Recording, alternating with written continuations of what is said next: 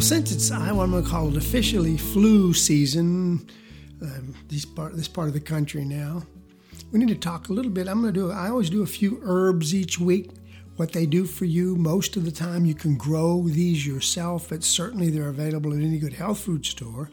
And many of them are now even available at good drugstores, Walgreens, CVS. This has become, as they get more acceptable, they become easier to find. I might mention that in our country, here, there's not much in the way of testing or support for herbal medicines. They work or they don't, and you can talk about them, and there's all kinds of anecdotal information, some of it thousands of years old, but we don't do testing. But if you want to look it up, now the whole world's at the touch of your finger. The Germans do real science on a number of these herbs, and they can say, is it or isn't it? If you just believe here, you go to an herbal store, you talk to someone that has a health food store, well, this does this and this does that, and you believe it or you don't believe it. You can look it up. You can look it up, and the Germans do, translate it to English. And a number of them, I'm going to do a couple today that have been tested, and they have real science behind them. Not that it does or doesn't work. It's just the fact that here, if you want to know the truth is, the pharmaceutical runs more or less what goes on with our medicines because they support the senators and everybody and whatever and they don't want to have to compete with some fine herbs, really good, but because they can't control them. They can't get a patent on them. They can't charge you $200 a bottle like they do for other stuff that's probably worth, once it's actually been established, pennies on the dollar to actually make. Yes, they do have science tied up in it. And what they're supposedly doing is they're making money on what they know sells to take that money and to make more, better, safer drugs, whatever you want to call it. Unfortunately, when you look into that, they do. But let's make up a number because it doesn't matter the principles here. Let's say they make, let's just do $100,000. It's millions usually, but $100,000.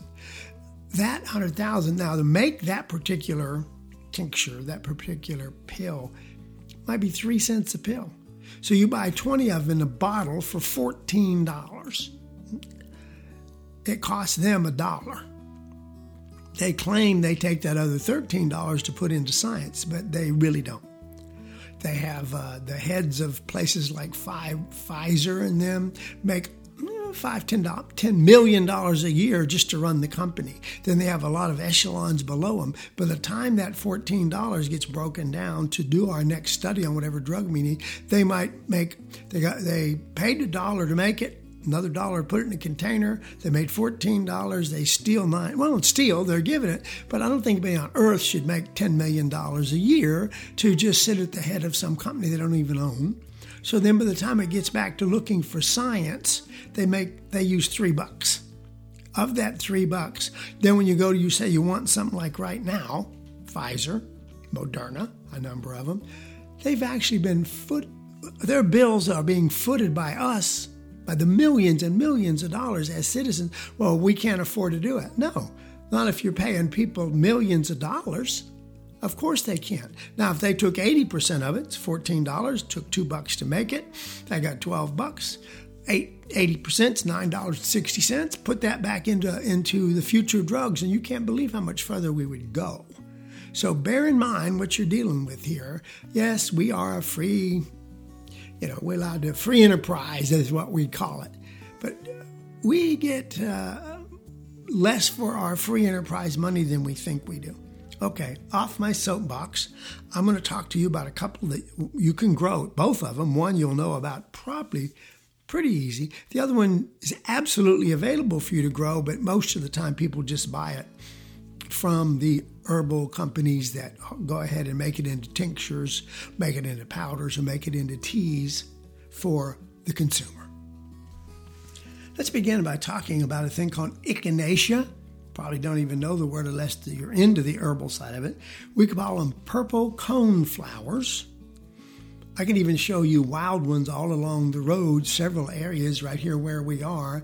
At the right time of year, you'll see them. So they're a regular wildflower. They have made them a little bigger, prettier, whatever, if you want them in your garden. But the wildflowers along the road, if you want to work with it or take them and grow your own, are every bit as effective as the hybridized, and probably maybe even more effective if what you're using them for is herbal medicine instead of just how pretty can you make your house. Echinacea is kind of a robust wildflower with way more benefits. It's been used for hundreds, if not thousands of years. One of the most well-studied herbs that's been around a long time. Even again, we can't get an official listing in the United States. You can in Germany with it. It's got a reputation for decreasing the severity and length of the common cold. Listen to that. Common colds and flus. It has been shown to have numerous effects on the immune system, from increased antibody responses to elevated interferon levels. Needs more definition there, but look up interferon for fighting viruses. Wonder what COVID-19 is. To stimulate white blood cells and to work harder to fight general infection. There's several chemical compounds in Echinacea that vary there's about 3 subspecies. All of them have good value. Some have extraction stronger for one of the aids than others, and you can follow that because that is a big, it's books itself. They're called polysaccharides. They all have also have some glycoproteins, which are hard to find, and of course a number of alkaloids that all have medicinal effects that boost the immune system and inhibit viruses and bacteria. How Echinacea works continues to still be investigated, but they do know it's pretty doggone effective. Daily use does not seem to protect against getting a cold, however. It's not a preventative. It just helps once you've got it. Some studies do point to an effect of shortening a cold's length, but not necessarily preventing it. To see benefits, you got to get an adequate dose of a good, in other words, either make your own so you know it's pure, or at least go to an herbal medicine outlet that has a little bit of knowledge and knows what source they're using for their Echinacea. Echinacea's flowers are just a prickly, domed center. They look like a purple daisy. Okay, they're encircled by a single layer of kind of a real beautiful lavender. They vary somewhat in color. Native Americans have been using this and a couple of their other subspecies, still all called Echinacea, but they look different, medicinally for hundreds of years. The herb was something of a universal remedy to Indians of the Great Plains and especially that region where they're more common. Well, we're at the very eastern edge of it. The Omaha Ponca chewed the fresh Echinacea root to take care of toothaches, and they said it was very effective. Bathing the skin with the juice of the root helps to heal wounds and especially burns. The Cheyenne Indians used a tea brewed from the powdered Echinacea leaves and roots. They powdered the whole thing, or chewed the roots to soothe sore gums, mouth, and throat. Other tribes had various Echinacea preparations, mostly to treat colds, coughs, flus, colic, and this is weird, don't know if it worked, and even snake bites. The Echinacea that is used mostly here in our country is called Echinacea purpurea. That is the exact species. It happens to grow here along the road wild. It was not introduced here. I thought it was for a long time, but it is a native.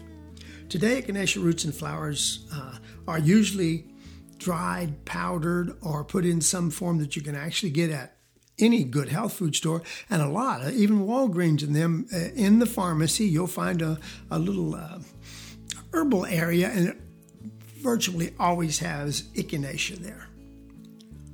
Easy way to use it if you've got your own is a couple of teaspoons. You can use the leaf and the flower, both. Put them in a cup of boiling water, just like you'd make tea, okay? You can also use the root, or you can put them all together. You put them in 1 or 2 cups of water, let them steep 10-15 minutes. If you want to, strain it out or just kind of drink through it. As a tincture, that's just a concentrate, folks. When coming down with a cold, you get a tincture of Echinacea root is the best, and you take it every couple of hours. It's actually, here you go, folks, for those of you, if they make it for you, they actually stabilize it in alcohol. If you make it, you put a couple teaspoons, or depending on what the amount you're making, of vodka is probably the most neutral, but one of the clear alcohols. Everclear is the most pure.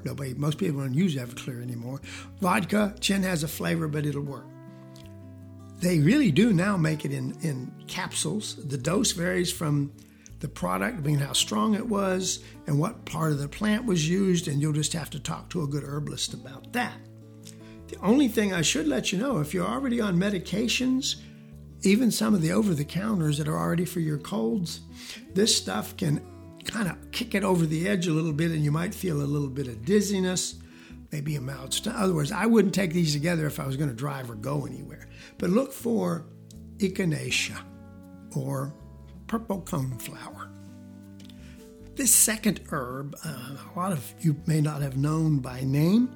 First, I can tell you, you can grow it here. Probably going to have to get the original either plants or seeds off the internet, easy to find, but maybe as effective or more effective even than the previous herb I talked to you about as far as the immune support and viral treatments, well, again, of viruses and infections. Some natural remedies are best used at the first signs of illness, but again, astragalus actually works best as a preventative before you ever get it. Remember, the echinacea doesn't seem to prevent it. It seemed to lower the symptoms and shorten the event. Laboratory studies have shown extracts of astragalus, or if you want to call it astragalus is how I say it, root improved the function of white blood cells, even increasing antibody levels in healthy people, even if you don't have anything, prior to having a problem. Astragalus does increase levels of a thing called interferons. You've heard about those years ago in other situations, and they're proving to be of some value. They're really, in layman's terms, which is all I can really talk, they're an immune-activating protein that actually fight viral infections and even have been shown to work well on certain kinds of tumors or prevent them. This is something that's unusual in herbal. The benefits are really, really used ahead of time if possible. They may help you once you've got your respiratory problem, but the good thing is if you're really this time of year and you believe in herbs and things, this is sort of, it doesn't hurt you and it could prevent you from getting especially some of the more common flus. I don't know. I don't think anybody's had time because COVID-19's been around to know if it's going to help us with the current problem we're having. It is sold as roots. Most of the time you can use but the root is the most important part. In capsules, and you can get them in tablets. I've seen them at the local herb store here as an herbal liquid extract. Okay, and of course you can always use that extract to make a tea out of. The daily dose varies a little bit depending on what you're doing. In essence, you take 3 to 5 tablespoons or so of the chopped root. Do just what you do. Steep it, in a couple of cups, whatever you want to drink, because remember this is kind of interesting. Everybody says, well, if I make it in 2 cups, I dilute it. No, you don't. You spread it out over 2 cups instead of 1, so you got to drink more liquid. But let's say you put in 600 milligrams in 1 cup, or you put 600 milligrams in 2 cups. When you drink all the 2 cups into your body instead of 1 cup, you get the same total amount. You haven't diluted it. You've just, in some ways, maybe even helped because it'll have a slower uptake because it's a bit more dilute, but it's not any weaker. Does that make sense? You usually can get I've seen it in 3-gram dried powders. Okay, it depends on who's making it. And you take the recommended dose that comes on the bottle almost all the time, 2 to 3 times a day. And according to real studies, which is unusual in herbals, it actually seems to be a very, very good preventative.